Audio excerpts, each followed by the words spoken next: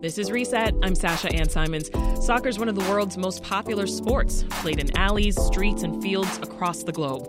32 nations sent teams to Qatar to compete in the World Cup, and Chicago is home to many of the nationalities that are present there.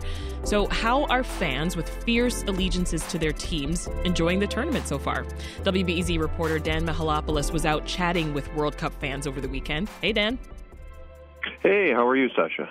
Doing well. Also here is Heather Aguirre, a manager at Simone's Bar and Restaurant in Pilsen, which has hosted watch parties for fans. Hey, Heather. Hi, how are you? Doing well. Thank you both. Dan, I'll start with you because you visited bars that are around the city. They're following the World Cup watch parties. These include Argentine, Croatian, and German bars. So why did you choose these ethnicities to highlight? So it's become sort of more and more of a tradition for people to watch the World Cup as soccer has become more popular. And obviously we live in a very diverse city. So I was working this weekend and I wanted to go on an odyssey through some of the ethnic communities of Chicago. So essentially, I compared the schedule for the weekend's games with my knowledge of the ethnography of Chicago, you know, which of these teams are from countries that have large immigrant communities in Chicago. Mm-hmm. And, you know, there was a game, Argentina against Mexico. Obviously, there's a huge Mexican community here, but there's been a lot of coverage of some of their watch parties, especially when they played Poland last week. Yeah. A lot of people called that the Battle of Archer Avenue. But, you know, huge Polish and Mexican communities all around the Chicago area. And ended up going to Baraenie, which is an Argentine restaurant. And there was quite a mixed crowd, some Mexico fans as well. Went to the Croatian Cultural Center on Sunday morning up on Divan because they have a very successful team, and they had a lot of watch parties when they made it to the final of the last World Cup 4 years ago. And I ended up my weekend at the German Dankhaus in the Lincoln Square neighborhood. I had hoped to make it for the second half of that Germany-Spain clash of the Titans to maybe Bari Berico. That was good. You know, that was a good one.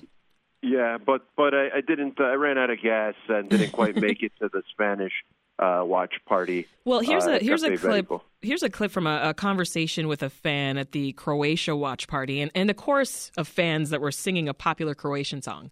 It's a great day to represent our home country.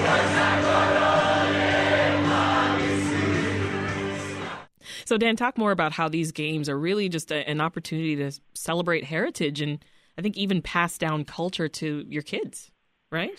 So you know, I can say in a lot of the ethnic communities, and I'm a first-generation American of Greek descent, and the things that bind us to the old country, you know, not always language. You know, language tends to be lost over the generations, but definitely food, as you know, maybe folk dancing and sports, you know, particularly if the team from the old country is doing really well. And Croatia is a small country that's been relatively small, been independent for only about 30 years, and it's a huge point of pride. So you had people there. One family I talked to was a grandmother, the mother, and two small children. The grandmother didn't speak much English, and the children were born here, but they had their jerseys of Croatia, and they're very proud, you know, of how well they're doing in sports. Love that. Well, Heather, Simone's, as we said, is in Pilsen, in games where Mexico and other Latin American teams are playing. They're more popular. So tell us about what that's been like during the Mexico games. It's been really exciting. It's been really great for the community. Mexico is definitely the home team here in Pilsen. So the games have been really exciting. And like Dan was saying, it's been great because we've seen just generations of families coming out, parents, children, everybody coming out to support the team and to watch the games. Even though Mexico hasn't had the best World Cup so far, everyone's been in really good spirits and just really excited to, you know, bring the focus to soccer, which I think is overlooked a lot in the United States. And I hear you were working during the Poland-Mexico matchup. I was bartending during that game. It was a lot of fun. We did have some Poland fans as well, so that was great. And it ended in a draw, so no one could be too upset. Yeah, I mean, these are huge diasporic communities here in the city, right? They both are, yes, definitely. So what was the age range of the folks who were coming out to watch? Honestly, so our clientele tends to be a little bit on the younger side, young 20s, early 30s, but we've had a lot of families coming in for the games, just like longtime Pilsen residents. So, parents, maybe kids that come here, on a Saturday night, brought their parents in to watch the game and brought their kids in to watch the game. It's more of a family environment than it tends to usually be. Just, whole groups of families rooting for, their preferred team. So it's been a lot of fun. It's been great to see. It's a community that definitely, likes soccer and watches it throughout. Right. Not just at the World Cup. So, it's great to see the sport celebrated on a more larger scale. Yeah. And though I was out of town over the last week, I also, partook in going to a bar and watching some of the games. And there's so much energy. I mean, we go from it's oohs, it's ahs, it's disappointment, it's cheers, and just everybody screaming at various points. I love it. Dan, people drove from far away to catch some of the games that you checked out, right? Yeah, I talked to one woman who's originally from the Buenos Aires area, and she came all the way from Ohio just to watch Argentina play against Mexico and cheer for Argentina with her fellow Argentinos here in Chicago, because I think it's a larger community in Chicago than anywhere else in the Midwest. And that was quite an atmosphere. There was a lot of tension because Argentina's a pre-tournament favorite. They have the best player in the world, in my opinion, in Lionel Messi. But they lost their first game in a shocker against Saudi Arabia, and they needed to win against Mexico to keep their hopes alive. So, we will see as the tournament progresses. We're coming to the crunch here of the final opening round games, and we'll see who progresses to the knockout rounds. Because I know, like at Dankhaus, for instance, Germany really needed that result after also losing their first game. Right. And, they really would like to see their teams progress further because the parties tend to get bigger and bigger as the bandwagon builds into the later rounds. Yeah. I mean, and at these parties, how are rivals interacting, Dan? So at Barraeña, for instance, the Argentine bar, there were quite a few fans of Mexico. People interact, obviously, in their daily lives, intermarry as well.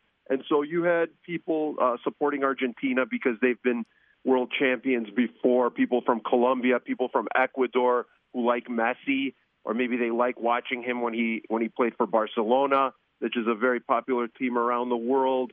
And so there were Mexico fans there, and I think they were treated well. Somebody, when Argentina scored, said something not nice about the Mexican team, and everyone else shushed that person. Yes, for sure. I can imagine. Yeah. Well, Heather, how have folks been dressing up? Any fun costumes coming through Simone's? I see a lot of Mexico jerseys, lots of flags worn as sort of like a cape situation, which is very fun. A couple of Qatari-inspired outfits just because of the host country. So we've seen a lot of fun stuff. Yeah. Basically, everyone decked out in their colors of their teams and, ready to have a good time. Excited. Well, I got to ask you both. Who are you rooting for? You first, Heather. Mexico, definitely. My husband is born in Mexico, so my daughter's a first generation, and we're definitely, we hope not just for Simone's business, but for the team. We're hoping they can pull out a win with a lot of goals tomorrow. So we'll see. Dan?